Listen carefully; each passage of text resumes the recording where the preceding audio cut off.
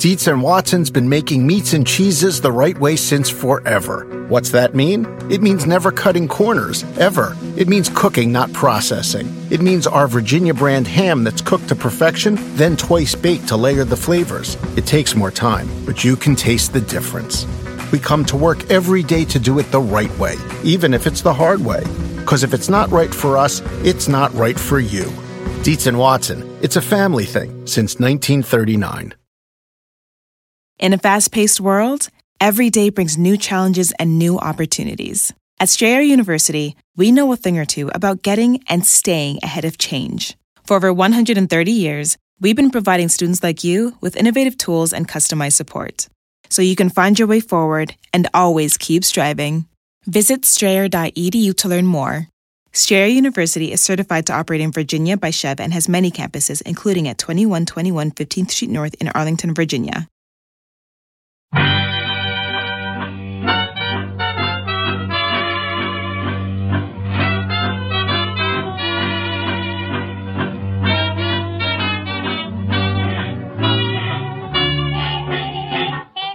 Brett McKay here, and welcome to another edition of the Art of Manliness podcast. Well, both The Lord of the Rings and The Chronicles of Narnia are filled with epic battles between the forces of good and evil. What many people don't realize is that the author of these two works, J.R.R. Tolkien and C.S. Lewis, had firsthand experience with the war themselves. Both fought in the bleak trenches of World War I, and both were dramatically shaped by that experience in a way that would influence their later work. My guest today explores the history of Tolkien's and Lewis's battlefield experience and how it influenced their viewpoints and writing careers. His name is Joseph Loconte. He's a professor of history at King's College and the author of A Hobbit, A Wardrobe, and the Great War, How J.R.R. Tolkien and C.S. Lewis rediscovered faith, friendship, and heroism in the cataclysm of 1914 and 1918.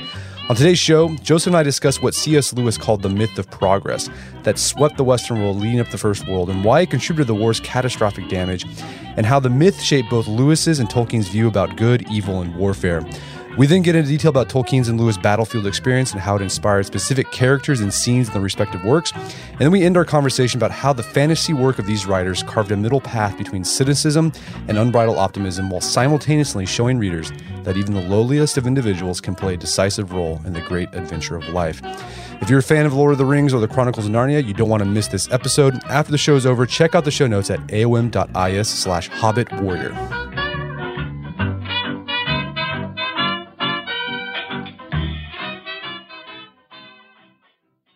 Joseph Loconte, welcome to the show. Well, thanks for having me, Brett. It's great to be with you. So you wrote a book called A Hobbit, A Wardrobe, and a Great War, and it's all about C.S. Lewis and J.R.R. Tolkien's experience in the trenches of World War I and how it influenced their lives and later on their writing. I'm curious, what prompted you to look at their war experience specifically to see how that influenced their writing in the Chronicles of Narnia and the Lord of the Rings series? Yeah, well, there are several things, Brett. I teach Western civilization and American foreign policy at the King's College in New York City. And having to teach the First World War year after year, the more you read and think about that conflict, the more you realize how cataclysmic it really was for the West, for the Europeans, for the United States, really for the world. And then when I picked up a wonderful biography of Tolkien several years ago by a carpenter, and I realized that Tolkien had fought in the First World War. I knew Lewis had fought in that conflict. I didn't realize Tolkien had fought as well. So finally the light goes on in my head. I think, well, wait a minute. We've got Tolkien and Lewis who both survived the trenches of World War I. They go to Oxford, they meet there, they become great friends, and then both of them go on to write these epic stories of heroism, sacrifice, valor, where war is really at the center of both their stories. So you just begin to wonder, how might the experience, the furnace of combat in the First World War, how might that have influenced their literary imagination? And that's really what the book is about. And how much do we know about their war experience? Did they write diaries? I mean, what sources did you use to research the book? You know, there have been a couple of good accounts. John Garth has a very good account of Tolkien's war experience, really taking him from beginning to end. His friendships, his work there as a second lieutenant, as a signals officer there at the Somme.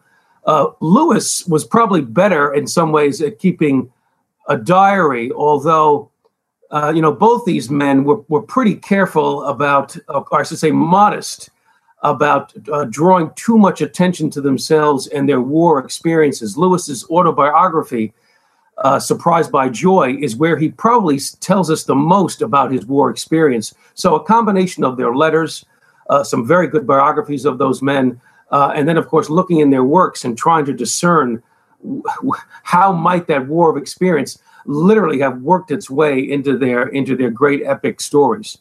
So one of the things I loved most about your book is that you do such a great job of providing the cultural backdrop of what was going on in the West, in Europe, in the United States before World War I. And particularly you talk about this idea of the myth of progress. What was that myth? What entailed the myth of progress? Yeah, this is kind of the historian's task here, Brett, is to try to put these authors in their historical context. And I think if there's one narrative that is shaping the mind of Western civilization, particularly the Europeans, but also the Americans, on the eve of the outbreak there of the First World War, it's this myth of progress. That's an expression I borrow from C.S. Lewis himself. This idea that not just in a technological sense or in a scientific sense or in an industrial sense is mankind progressing, that all that is true according to people living there at the turn of the 20th century. We're advancing technologically, scientifically, but also we seem to be advancing morally and even spiritually. That there's this unstoppable train of progress. Everything is getting better in every way, every day. And that mood, that psychological outlook is so strong, it really infects virtually every discipline, the academy, popular culture, the scientific community, and even the churches. The idea that mankind himself is slowly ripening toward perfection. And that's part of what makes the war, the First World War, the most devastating war the West had ever experienced. That's part of what makes it so disillusioning to a generation of men and women, and why that then becomes so important to Tolkien and Lewis.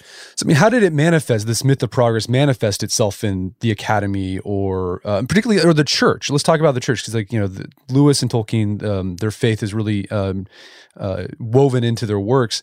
How did this idea of the myth of progress affect Christianity?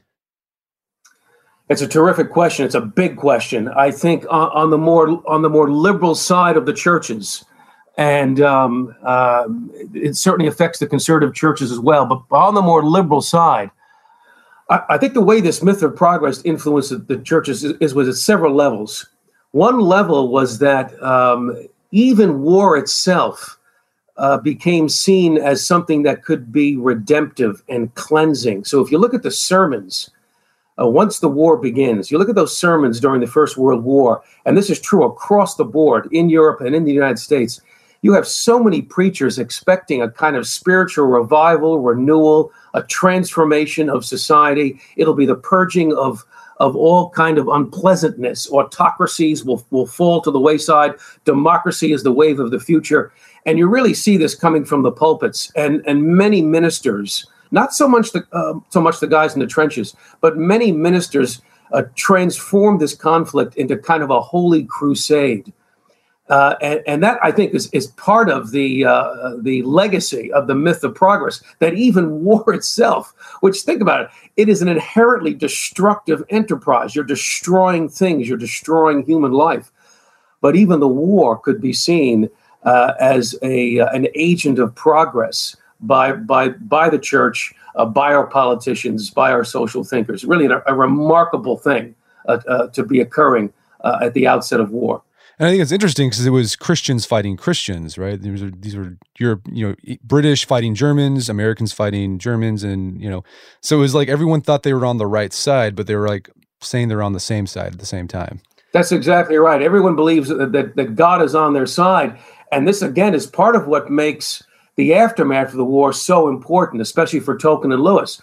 What happens then in the aftermath? You've had this buildup that the war is going to be a short war. It's a war to end all wars. It's a war to make the world safe for democracy.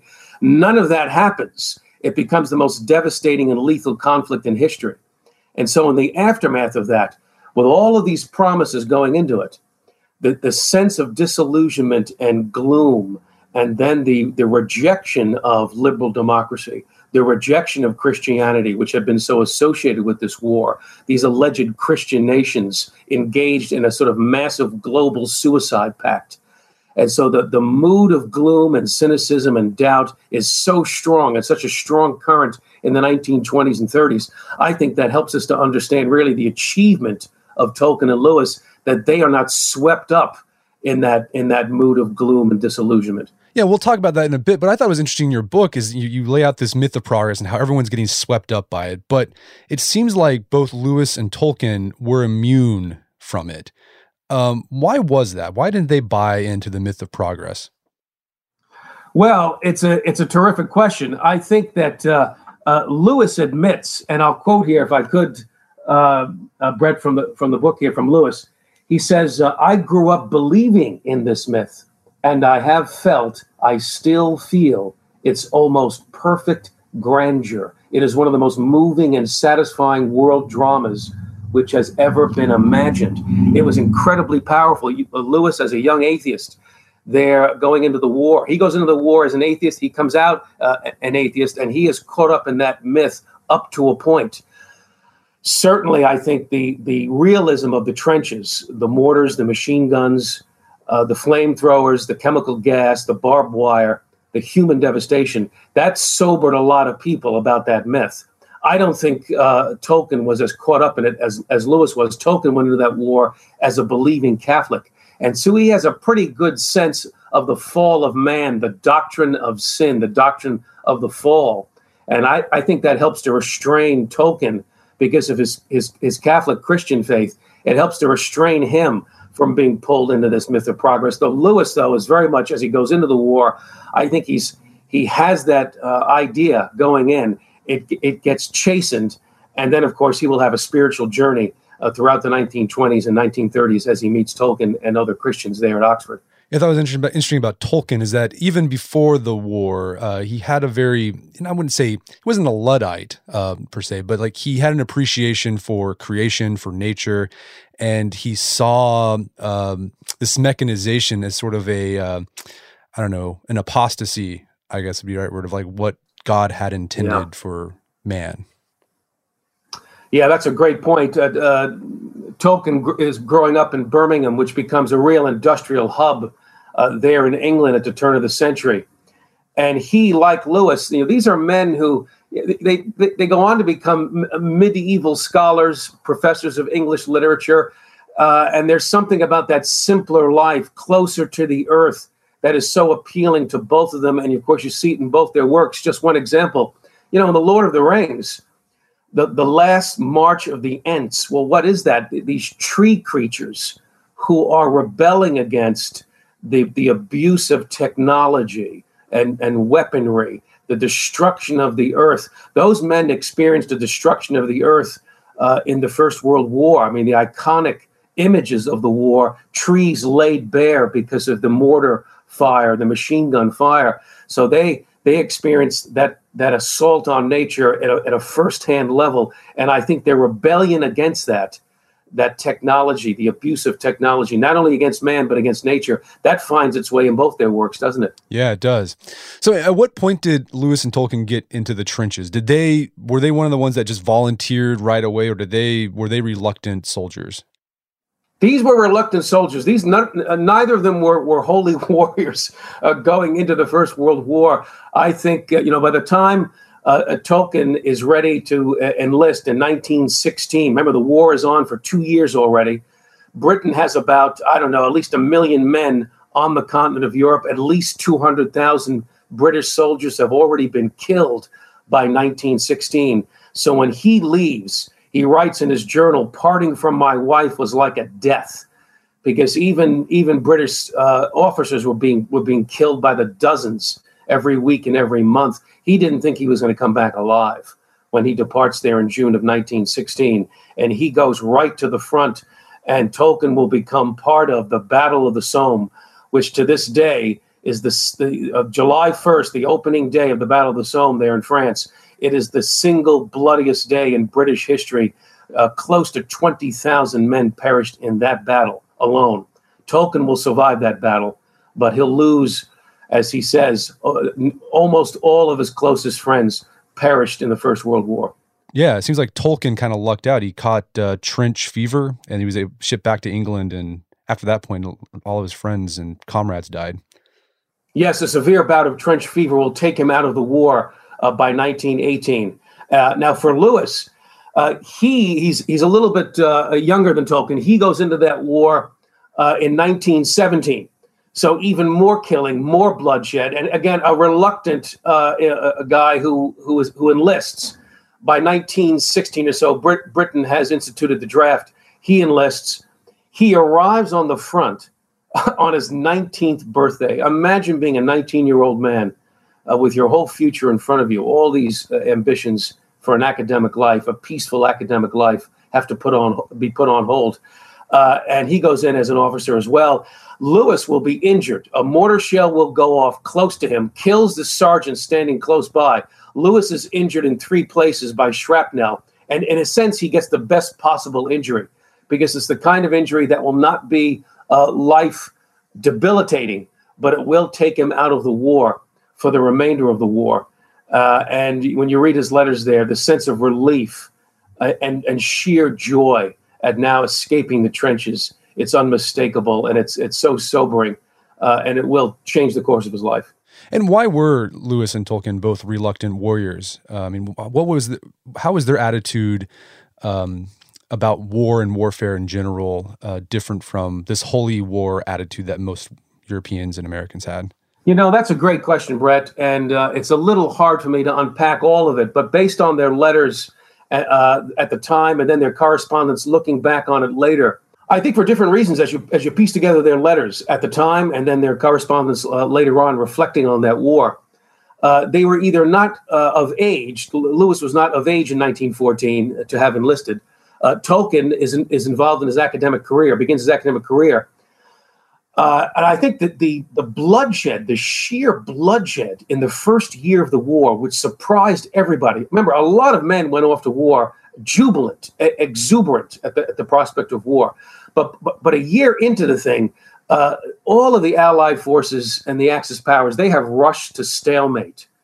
And now we're getting back the reality of the war, even with all the propaganda, the suffering and the horror of the trenches. Those stories, firsthand stories, are being delivered back to the home front. And Tolkien and Lewis are very aware that they have information now that men in 1914 did not have. That's part of the reason, I think. That's part of the reason. Okay. So, I mean, what big picture themes did both Tolkien and Lewis develop while they were in the trenches that would later emerge in their respective works? Well, I guess one of the most obvious, of course, and perhaps the most surprising given the mood of their age, it is heroism. It's the idea of valor, sacrifice for a noble cause, that some wars will be necessary, some wars are just, even as we fight them perhaps in an unjust way. They can have a noble, decent, and humane purpose and outcome. And that becomes one of the themes for both these men in a way that is really surprising because there was so much anti-war literature, anti-war memoirs, novels, poetry.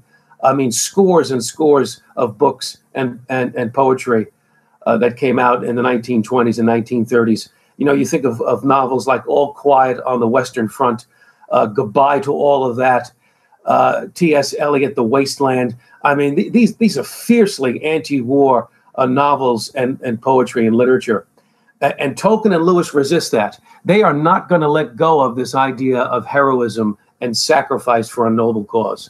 And I thought it was interesting, too, you talk about the idea of the Hobbit, right? Tolkien said kind of the soldiers in Britain, like they were the inspiration for the hobbits. Yeah, that's exactly right, Brett. And that was one of the things that convinced me. Once I read that, once I discovered that in Tolkien's work, in his own private letters, and then I knew this is a book that somebody had to write, and maybe I should write it because as what I knew about Tolkien, and you know, loving The Hobbit, loving The Lord of the Rings, I had no idea that Tolkien based his Hobbit, the creature of the Hobbit, Sam, Gamgee, and Frodo, on the soldiers that he knew. As he says it explicitly in one of his letters, my Sam Gamgee is based on the Batmen, the people who served and helped the officers, the batmen and the soldiers in the trenches that I knew in the First World War and considered as so far superior to myself.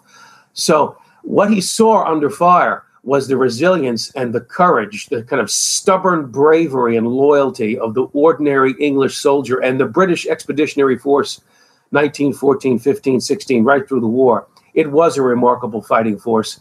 And Tolkien got to experience that up close, and it impressed him deeply. And I think that very much the same for C.S. Lewis. They were officers who had seen the loyalty, the stubborn loyalty and the sacrifice of the men around them. Wedding season is coming up, and if you are preparing for the big day, I know wedding planning can be really intimidating, but finding the perfect suit shouldn't be.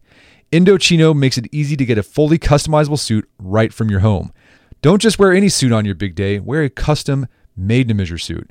Suits start at just $499, which is about the same price you'd pay for an off-the-rack suit at a department store, and they've also got custom made-to-measure shirts starting at just $89. So I've talked about my Indochino suit on the podcast before. They've been a long-time podcast sponsor. It's navy blue. The measuring process was super easy. They got these video guides you follow. You'll need another set of hands to help you out with that. But the really fun part is customizing it. Got to customize how I wanted the lapels on the jacket, the pockets, the lining. I went no pleats on the pants on this suit. A lot of fun. And then in a few weeks, you have a made-to-measure custom suit sent directly to your door. When planning your wedding, get a suit as unique as you with Indochino. Go to Indochino.com and use code manliness to get 10% off any purchase of $399 or more. That's INDOCHINO.com, promo code manliness. All right, if you have a family, then you need to get term life insurance to protect them. It's one of the smartest financial decisions you can make, and the start of the new year is the perfect time to get it done so you can focus on whatever else the year has in store for you. Fabric by Gerber Life was designed by parents for parents to help you get a high-quality, surprisingly affordable term life insurance policy in less than 10 minutes. Fabric has flexible policies that fit your family and your budget, with quality policies like $1 million in coverage for less than $1 a day. There's no risk to apply. They have a 30-day money-back guarantee, and you can cancel at any time. I remember when I was a new dad, I had a lot of thoughts going through my head. One of them was, how can I take care of my family when I'm gone if something happens to me? Well, so one of the first things I did, I got term life insurance, one of the best decisions I made. Join the thousands of parents who trust Fabric to protect their family. Apply today in just minutes at meetfabric.com/manliness. That's meetfabric.com/manliness, MEET fabric.com/manliness. Policies issued by Western Southern Life Assurance Company, not available in certain states. Prices subject to underwriting and health questions. Daylight saving time is starting up again. The goal of this is to give us more daylight from March through November. By setting our clocks forward, it may feel like there are more hours in the day, but if you're hiring, it doesn't necessarily help you find qualified candidates for your roles any sooner. There is only one way to do that: ZipRecruiter. And right now you can try it for free at ZipRecruiter.com/manliness. ZipRecruiter works around the clock to help you find qualified candidates. Once you post your job on ZipRecruiter, they send it to 100 plus job sites so you can reach more of the right people. ZipRecruiter's smart technology also quickly scans thousands of resumes to identify people whose skills and experience match your job. Spring forward with a new hiring partner, ZipRecruiter, and find top talent sooner. See why 4 out of 5 employers who post a job on ZipRecruiter get a quality candidate within the first day. Just go to this exclusive web address to try ZipRecruiter for free. ZipRecruiter.com/manliness. Once again, that's ZipRecruiter.com/manliness. ZipRecruiter, the smartest way to hire. Picture that thing you've always wanted to learn. All right, you got that in your head? Now picture learning it from the person who's literally the best at it in the world. That's what you get with Masterclass. This year, learn from the best to become your best with Masterclass. Masterclass offers over 180 world-class instructors, and many of these instructors are former AOM podcast guests. You can learn negotiation from Chris Voss, leadership skills from Jocko Willink, how to master your habits with James Clear. Plus, every new membership comes with a 30-day money-back guarantee, so there's no risk. So recently I went through the masterclass on negotiation with Chris Voss. A lot of useful information in there. Talked about the value of no in negotiation, how to use your body language and speech patterns to get your best out of a negotiation. Very well done. I really enjoyed it and got a lot out of it. Right now, listeners of our podcast can get an additional 15% off an annual membership at masterclass.com/AOM. Get 15% off right now at masterclass.com/AOM. Masterclass.com/AOM. Check out the masterclass on negotiation with Chris Voss. And besides the idea of the Hobbit coming from the British soldiers, are there any other specific instances in either Lewis's work or Tolkien's work where they said like that was inspired from that battle inspired this scene in my book? Yeah, I think there are a number of them. Let's take Tolkien for a minute here, Brett. And we can't be certain about this. There are moments when Tolkien will make some references where it's clear. Other times you have to kind of imagine, all right, does this sound like a soldier in the trenches of the First World War or not? So, for example, when Tolkien is describing the siege of Gondor, as he puts it, where fires leaped up, where great engines crawled across the field, and the ground was choked with wreck and with bodies of the slain, and then busy as ants hurrying, orcs were digging lines of deep trenches in a huge ring just outside the bow shot from the walls. That is starting to sound like the battlefields there along the Western Front. Right there, it seems to me, would be one example.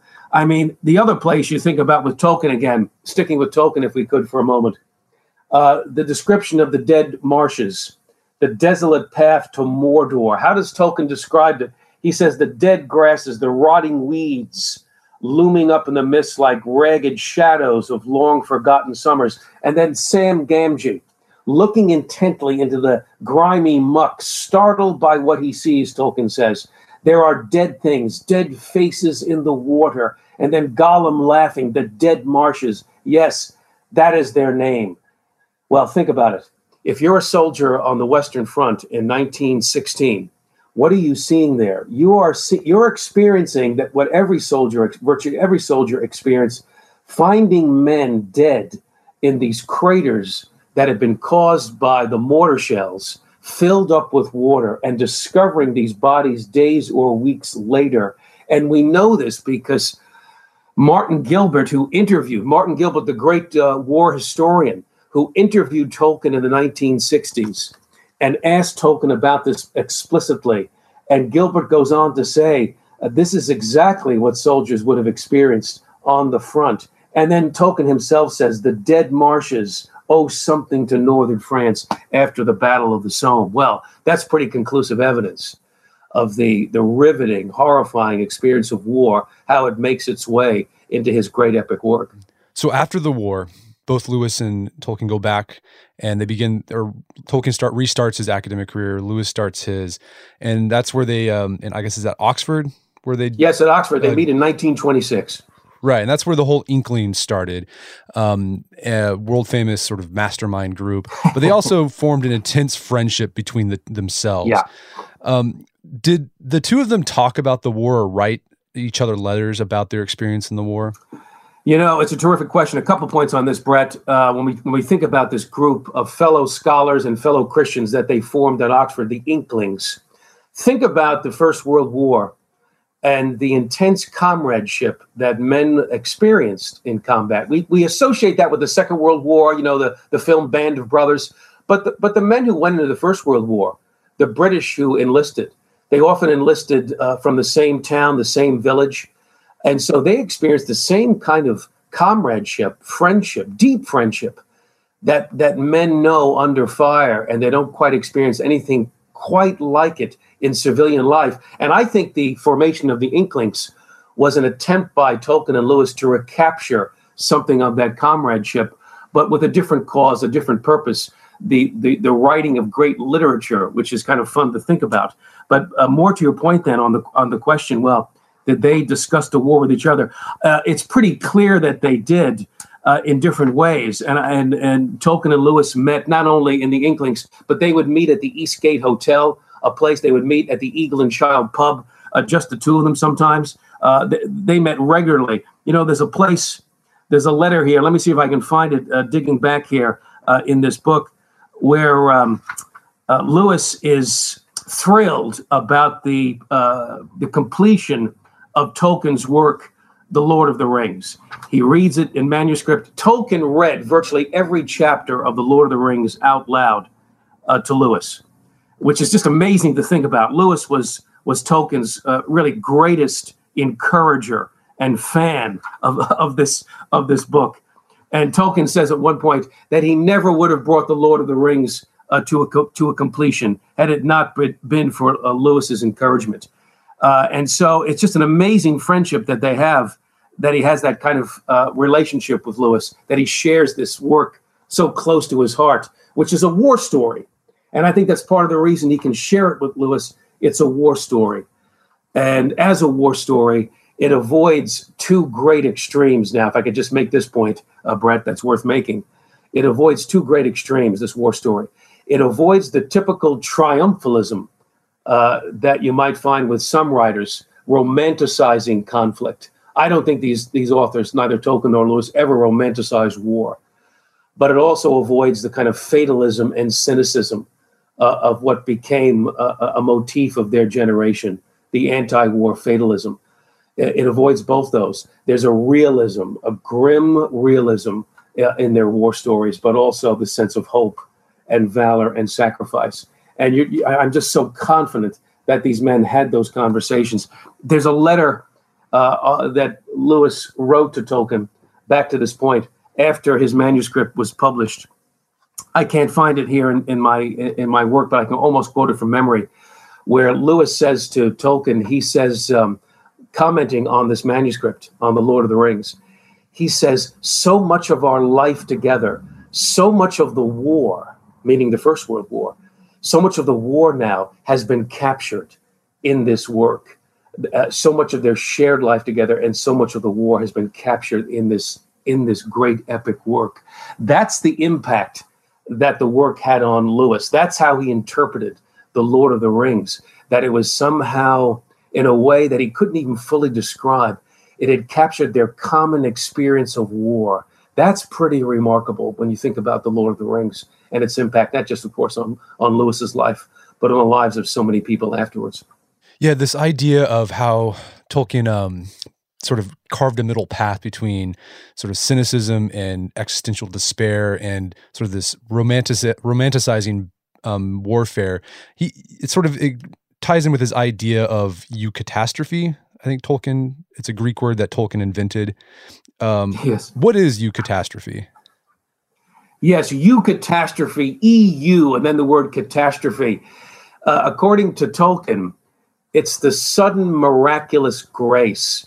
It's the happy ending, but it's such a surprising ending when all seems lost, when it really seems like it's all coming to a dreadful end, that we're going to be overwhelmed by the great shadow of evil. There's a sudden miraculous grace that brings about redemption, a rescue.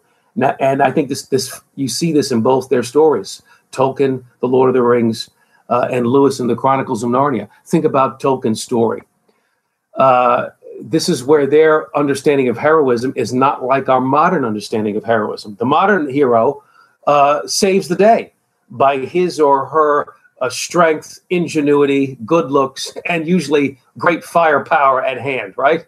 But for Tolkien, the hero, the heroic, it's defined by your resilience, your willingness, your readiness to sacrifice everything for this great noble cause, despite the fact that it looks like your cause is doomed.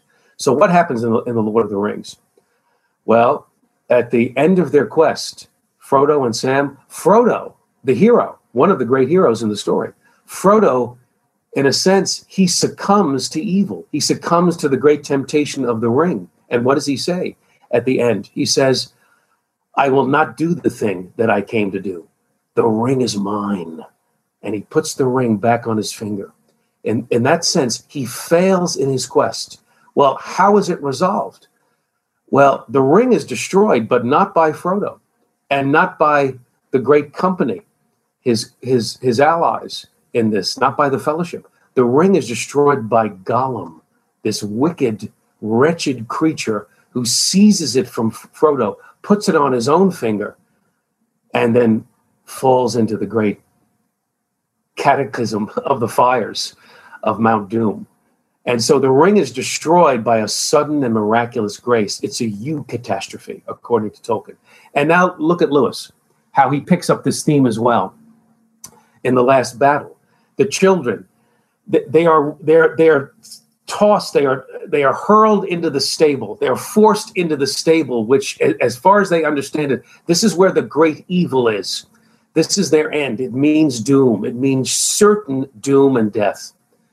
And Pagan says, I can think of 100 deaths I would rather have died rather than being tossed into this, drawn into this stable, certain death. And what happens? Well, the lion, the great lion, Aslan, is in the stable. And he has cast out the demon Tash. And now he has recreated Narnia. And so there's a great rescue and redemption, a sudden and miraculous grace. But it's not the children of Narnia who have brought it about. It's Aslan, the great lion. So for both their stories, this catastrophe, if you think about it, this really is the Christian story, the Christian narrative, a grace, a source of goodness beyond us that has to rescue us. Yes, we have to be willing partners in this great story. But at the end of the day, we don't save ourselves. We are saved and rescued by a force of grace and goodness outside of ourselves. That is a deeply Christian idea, isn't it? It is. And you mentioned earlier that after the war, this sort of feeling of cynicism and disillusion saturated the culture. But again, both Tolkien and Lewis were immune from it. Why is that? Was it their Christian faith that kept them immune from it? Or I'm sure other Christians who felt that this was the holy war before World War I started, they must have been disillusioned, but Tolkien and Lewis weren't.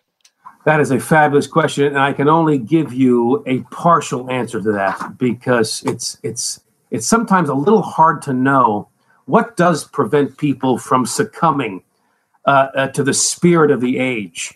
And it is a pretty dark spirit of the age if you think about it. There's an amazing moment there where people like T.S. Eliot, who writes The Wasteland, a real agnostic for a good chunk of his life, but then he converts. T.S. Eliot does to Christianity, and there's a line here from Virginia Woolf, a letter. T.S. Eliot was part of the Bloomsbury set, a literary set, very skeptical group of authors in Britain, in London.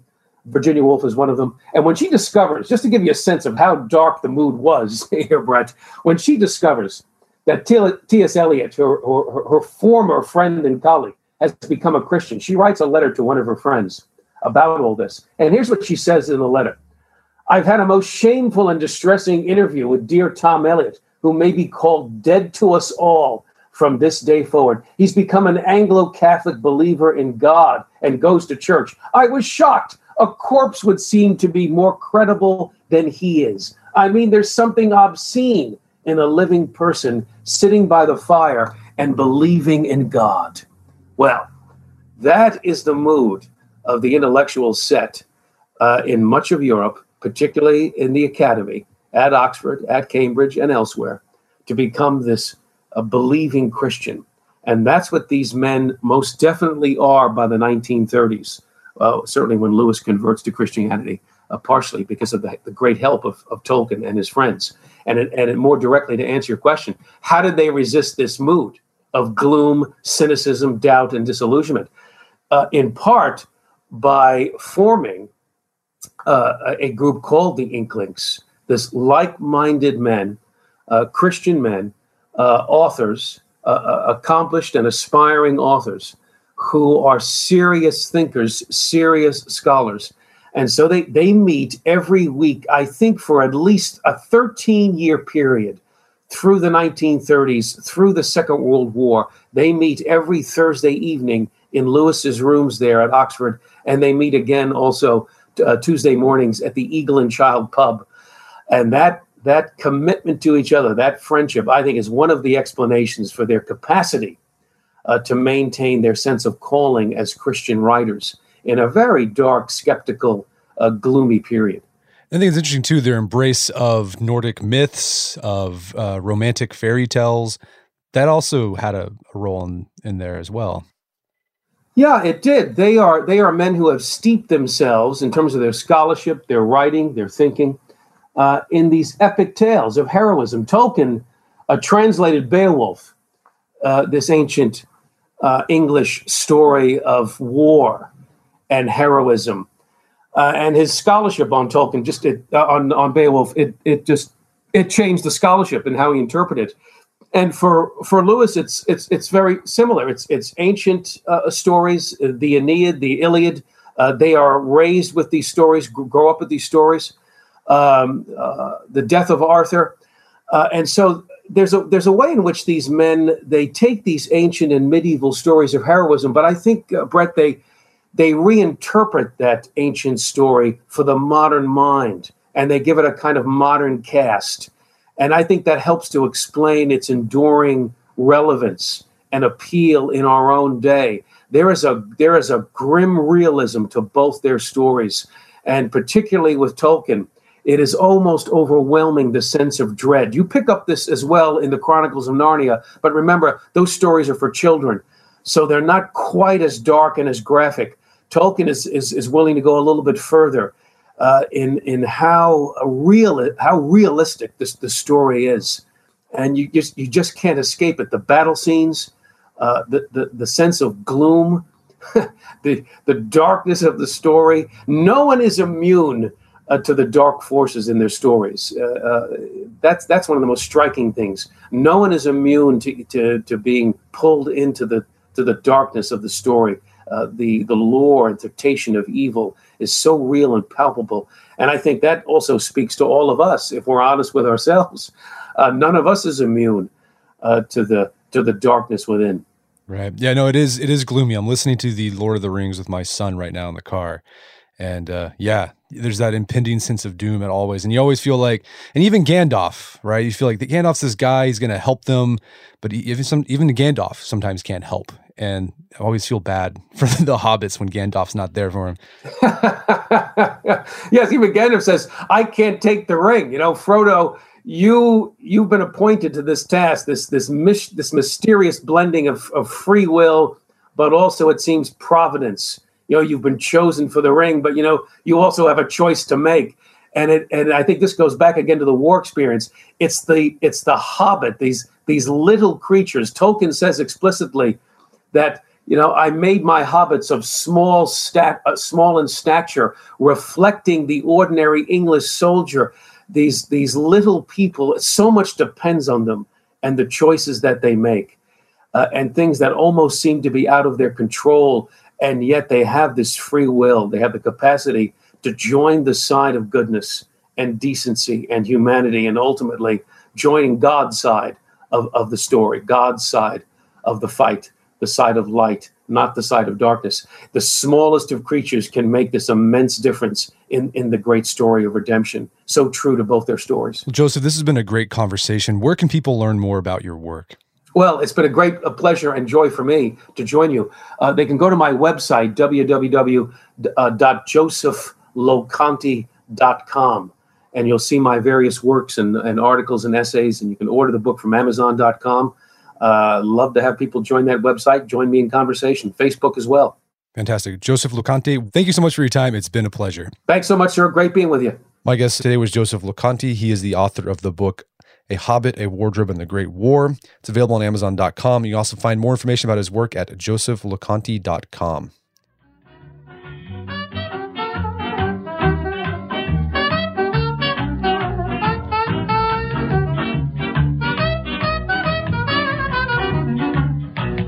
Well, that wraps up another edition of the Art of Manliness podcast. For more manly tips and advice, make sure to check out the Art of Manliness website at artofmanliness.com.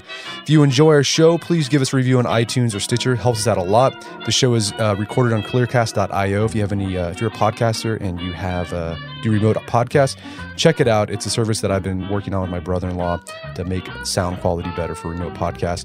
As always, thank you for continuing to support. And until next time, this is Brett McKay telling you to stay manly.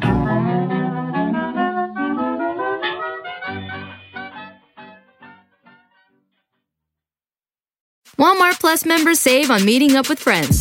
Save on having them over for dinner with free delivery with no hidden fees or markups. That's groceries, plus napkins, plus that vegetable chopper to make things a bit easier. Plus, members save on gas to go meet them in their neck of the woods. Plus, when you're ready for the ultimate sign of friendship, start a show together with your included Paramount Plus subscription. Walmart Plus members save on this plus so much more. Start a 30-day free trial at walmartplus.com. Paramount Plus Essential Plan only. Separate registration required. See Walmart Plus terms and conditions. Sometimes it takes a different approach to help you unlock your true potential. With Capella University's game-changing FlexPath learning format, you gain relevant skills you can apply to your career right away. Earn your degree from an accredited university and be confident in the quality of your education. Imagine your future differently at capella.edu. Capella University is accredited by the Higher Learning Commission. Learn more at capella.edu/accreditation.